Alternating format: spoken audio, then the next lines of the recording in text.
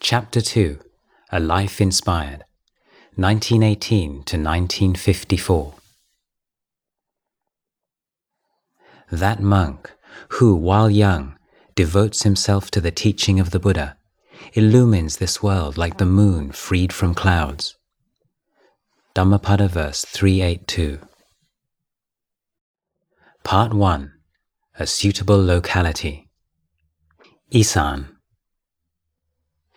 The Buddha declared that all avoidable human suffering is caused by mental defilements, and that these defilements can be completely eliminated by a systematic education of body, speech, and mind. Supreme among the virtuous qualities that burn up the defilements, he revealed, is forbearance. It is perhaps no coincidence, then, that the unwelcoming environment of northeast Thailand, known to its inhabitants as Isan, nurtured a great flowering of Buddhist monasticism in the 20th century. The vast majority of monastics recognized in Thailand as enlightened masters over the past 100 years have come from this region. Isan occupies a semi-arid plateau, almost square in shape and somewhat larger than England. It is bounded to the north and east by the Mekong River and Laos, and to the south by the thickly jungled mountains of northern Cambodia. In the early part of the last century, Isan was still separated from central Thailand by the forbidding barrier of Dong Phaya Yen, a huge forest abounding in wild animals and home to a vicious strain of malaria. Even before the majority of its original forest cover was hacked and burnt away, Isan was never an idyllic land. It lacks the fecundity of the central Thai valleys. The soils are for the most part impoverished, if not by sand or stone, then by a choking salinity. The rivers flow in deep gullies, making it difficult to create channels for irrigation. Very few areas provide more than one crop of sticky rice a year. Travel has been fraught with difficulty. Whereas water was the predominant means of transport in central Siam and the basis of its economic success, the rivers of the landlocked Isan are navigable for only a few months of the year. With little scope for commerce, subsistence farming was, for centuries, the people's main occupation, and bartering was their means of exchange. Isan has 3 seasons. The cold season from November through February is the most comfortable but may be racked at night by harsh winds. The hot season from March through June is numbingly hot. And the mid-year rainy season generates a humidity so thick as can make those walking through it feel almost as if they are wading through the air. Life has always hinged on the coming of the monsoon, but the torrential rains that dissolve the fear of drought and crop failure often lead to severe flooding.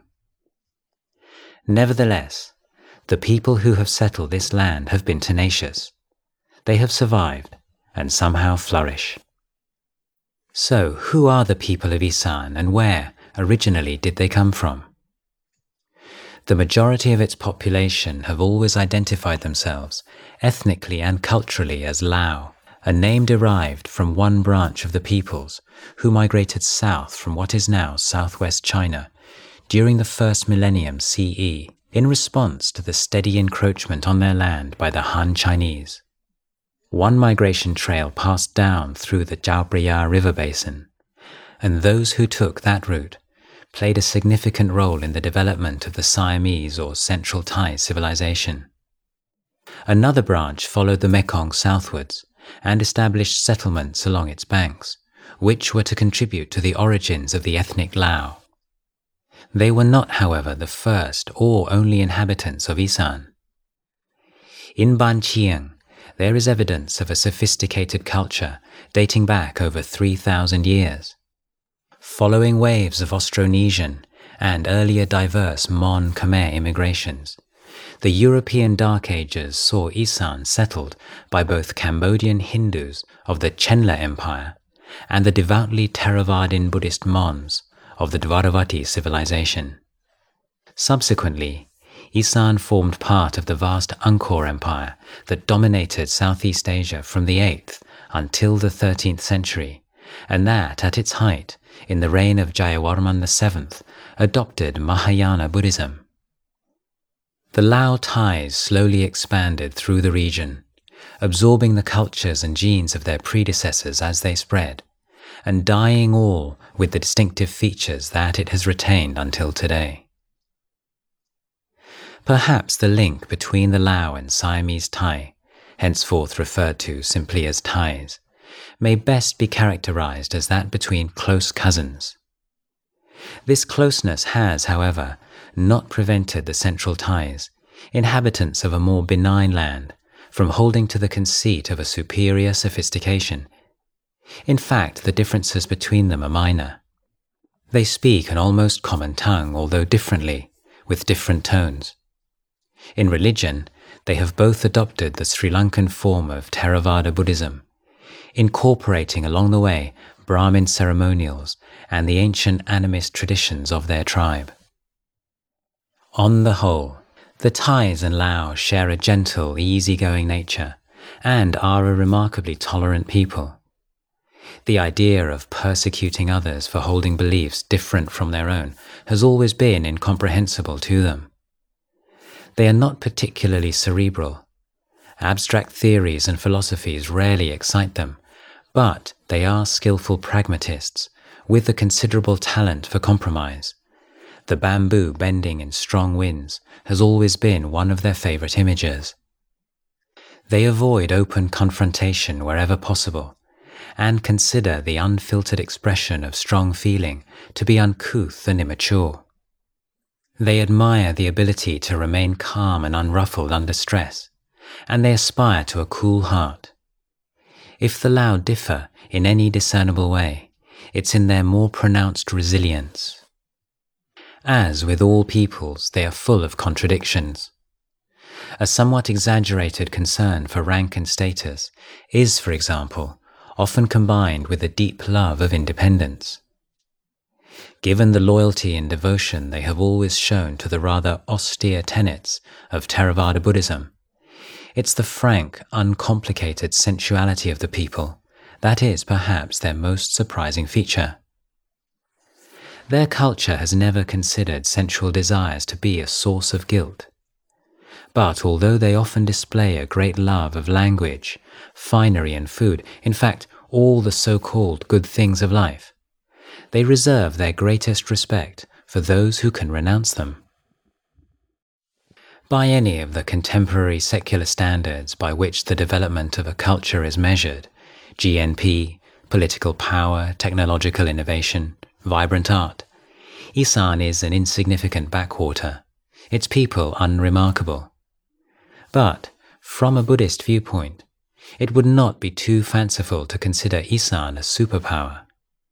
Throughout the 20th century in particular, Isan was an abiding stronghold of Buddhism at a time when all through Asia, other darker isms, imperial, communal, capital, material, were wreaking awful depredations.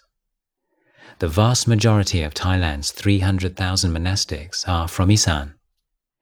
Most significantly, almost every one of the Thai monks of the modern age, believed to have realized enlightenment, was born in one of the peasant farming villages of the northeast, many of them in the province of sages, Ubon Ratchathani.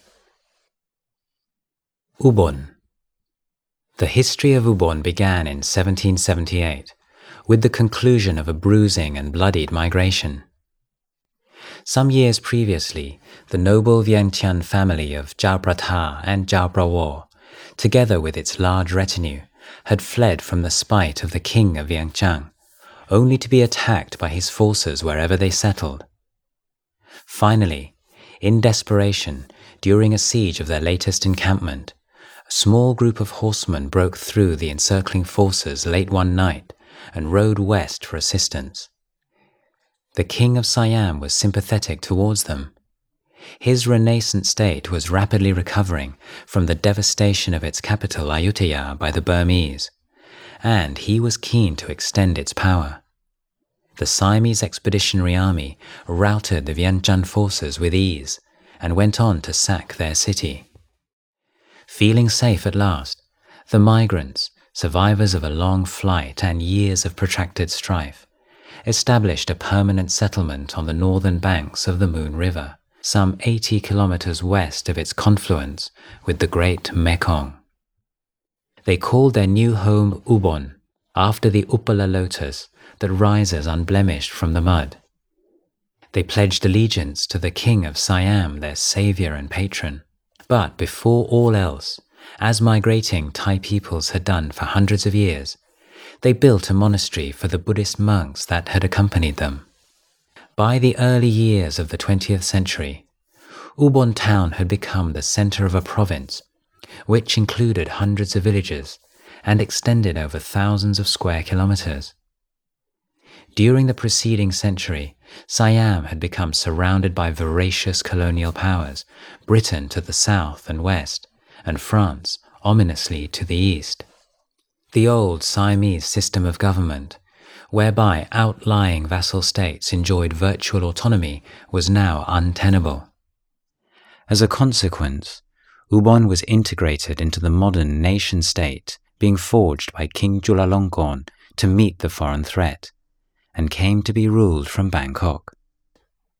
It is, however, unlikely that any more than a very few of the inhabitants of Ubon would have considered themselves part of anything as abstract as a nation. For most people, the village was their reality, and its independence and prosperity the source of their self-respect.